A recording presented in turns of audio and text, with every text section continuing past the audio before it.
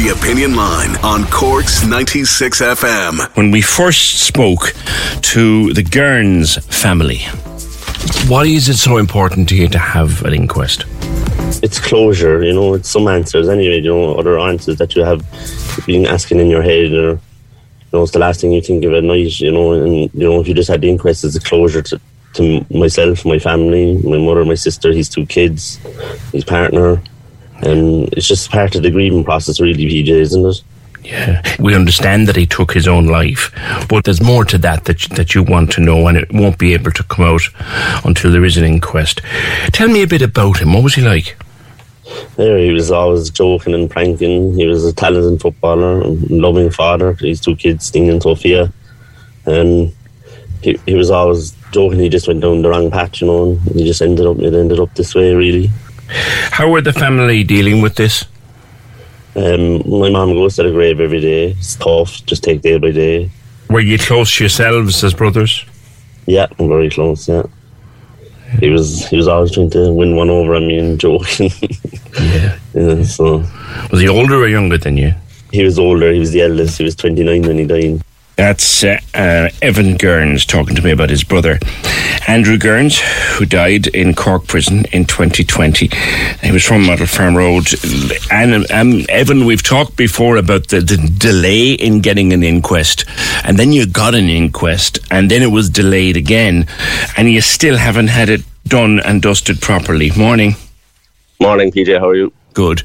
I don't think when you spoke to me in September of 2021... you'd still be waiting for a proper inquest to finish in November of 2022. No, I didn't think it would go on this long. It's a struggle for everyone. I'm not the only one. There's been reports done that the inquest is not fit for purpose. It was done in 2000. It was done again in 2007. Like, the reports are done now. It's time for the action for it to be changed. It's just not fit for purpose. Yeah. During COVID, the coroner's court was tied up for months on end, and that led to huge delays. Now, you went into court in September. Tell me what happened then. There was inadequate CCTV. Basically, the CCTV wasn't presented to the coroner 72 hours before Andrew's death. All the CCTV footage was not presented to the coroner's court. And for our legal representative to view this CCTV wasn't available.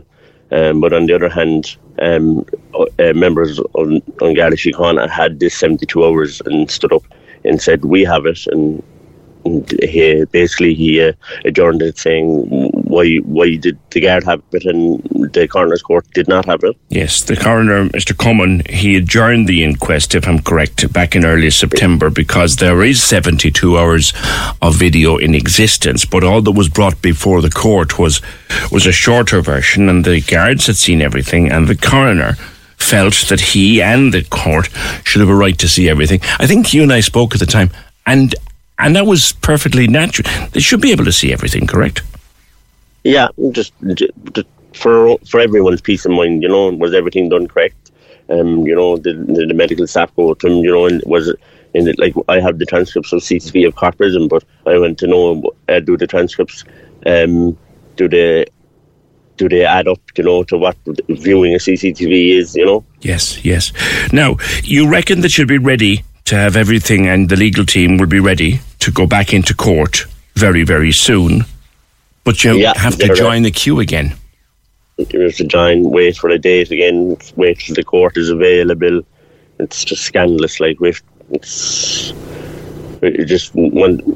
be nice to get it done before Christmas and just get on with it, But we'll have to wait for a date. He did say it would be the new year, and I knew this when he said that to me. This was the coroner said it, was it, Evan? Yeah. Yeah. He just said that. It will be the new year before this is, and I accept that because I wanted the inquest to be done properly, and no stone left unturned with this. Yes. Talk to me about the rest of the family, Evan, and you've said this to me before, and let's talk about it a little bit again. You feel that you can't properly mourn Andrew, until you get to the end of this inquest. Talk about that for a while. Yeah, I won't be more on the last one till it's over and done with, till I know that he got the proper care, that he got the proper mental health treatment in Cork Prison, or whether he did or he did not. We just have to wait and see the outcome.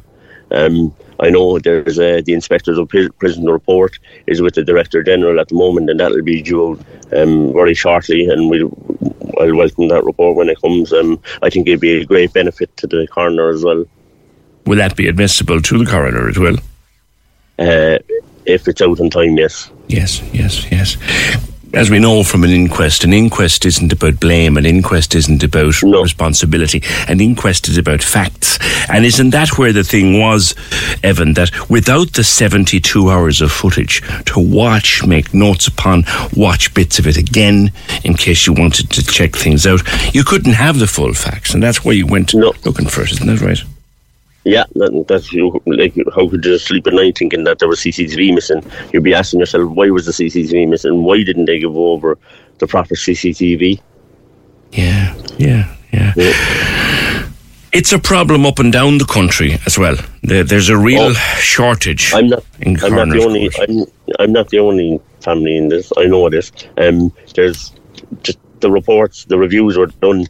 Like it's not fit for purpose. The Coroner's Court in Ireland is not fit for purpose. There's been people up and down the country calling for a reform on the Coroner's Court. The reviews have been done. There was a review done in 2000. There was a review done in 2007, and it was in the Oireachtas in last year in 21. Like, we know that it's not anything. Just act on it now, like, and get it properly done. You know, get a proper building in each district in Ireland, and give them the resources that the Coroner's Court need. You know, like they put through resources at everything else at COVID. Why don't they throw a bit extra resources for, say, 6 months to get through the backlog and whatever? You know. Yeah, the court in Cork again. Most people never know where the Coroner's Court is until, unfortunately, they have to go in it. There is none. There is none. There used to be it used to be Court 7 in Washington Street. Did they? And that got closed during COVID. Have they ever gone back to it? We were in Court 2 the last time now, but I think it's because the court was closed for, I think it was summer recess or something. You know. Yeah, there was a courtroom that was always used by the coroner, but that's not exactly a full-time coroner's court. Isn't it funny? Well, not even funny. Isn't it strange, Evan, that when you start to take an interest in something from a personal... I mean, this is not a conversation you ever wanted to be having on the radio. No, never. I just want no one to go through it again, you know. Yes. And you've learnt that more and more families up and down the country are in the same position that you're in. It's not like the jury selection and everything in the Coroner's Court is not fit for purpose. It's the jury selection is the coroner gets to pick the jury. Like, it's not coming from the electorate. You know, it's just not fit for purpose. Everything about it, you know. The coroner is working within the remit of legislation that is old, very, very old. Yeah. And it's not his fault. I know it's not his fault. It's just the system that was designed, and now it's time. It's not time for reviewing anymore. It's time for the action. It's time for politicians to step in. It's time for the manager of Cork City to allocate more money, to allocate more resources, just to get the backlog through. Yes, what he has. Yes, because what's frightening, what's worrying you and your family, and it's coming into another Christmas, is that you won't. Your next date could be after January, could be springtime, could be summertime. Yeah, it could be. It could be next September. You know, we don't know. You don't know, and that's not good enough. No, it's not good enough, and there's no communication or nothing. You know, it's just not good enough. And this isn't about it not being good enough for Evan and the rest of the family. Your view is it's not good enough for Andrew and Andrew's memory. Yeah. And it's not. It's not, and it's not good for other families either. You know, there's other families going through this. I know I'm not the only family going through this up and down the country. Yeah, but the government are aware of it. I wrote to Minister McEntee just a general email back. You know, it's up to the local authority and blah blah blah. And, yes. You know. Ryan Reynolds here from Mint Mobile. With the price of just about everything going up during inflation, we thought we'd bring our prices down. So to help us, we brought in a reverse auctioneer, which is apparently a thing. Mint Mobile Unlimited Premium Wireless. How to get 30, 30, bit to get 30, bit to get 20, 20, 20, bit to get 20, 20, bit to get 15, 15, 15, 15, just $15 a month? Sold! Give it a try at mintmobile.com/switch. $45 up front for 3 months plus taxes and fees. Promo rate for new customers for limited time. Unlimited more than 40 gigabytes per month. Slows full terms at mintmobile.com. Yeah, the coroner is funded by the local authority, and there was a good breakdown given at the council meeting. Evan, hold on there for me for a while. There was a good breakdown given at the council meeting recently to independent councillor Thomas Maloney, who joins me briefly. Tom, morning. Good morning, PJ. How are you? Good. The numbers here, like the coroner himself or herself, the salary isn't enormous. It's 44,000, but many of them have another job. Some of them are doctors as well and lawyers and things like that. So it's just a little stipend of 44,000. But they're also entitled to a sum or fee for every death that's notified to them. So in 2021, am I reading this right? 287,000 was spent by the council on the coroner's office. That's correct, PJ, when it breaks down into the three different headings and the number of deaths that were investigated or that were referred to the coroner.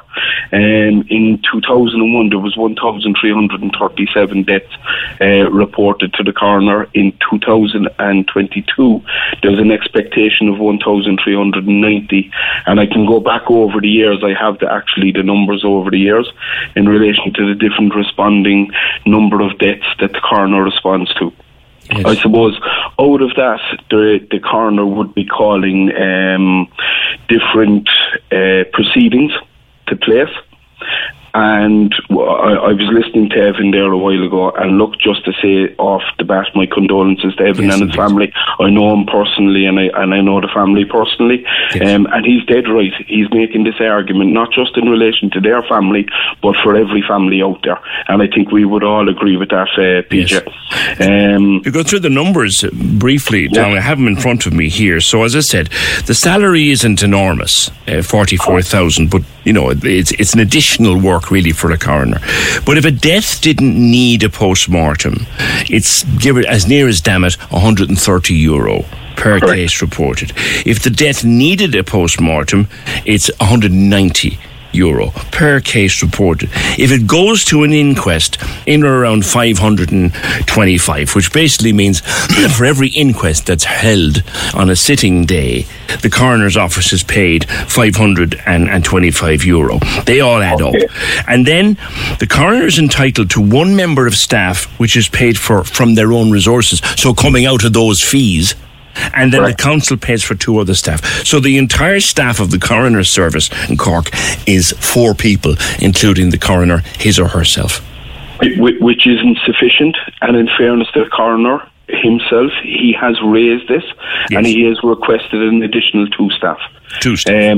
The council at present are in discussions with the coroner in relation to where these 2 staff will come from and how they may be financed.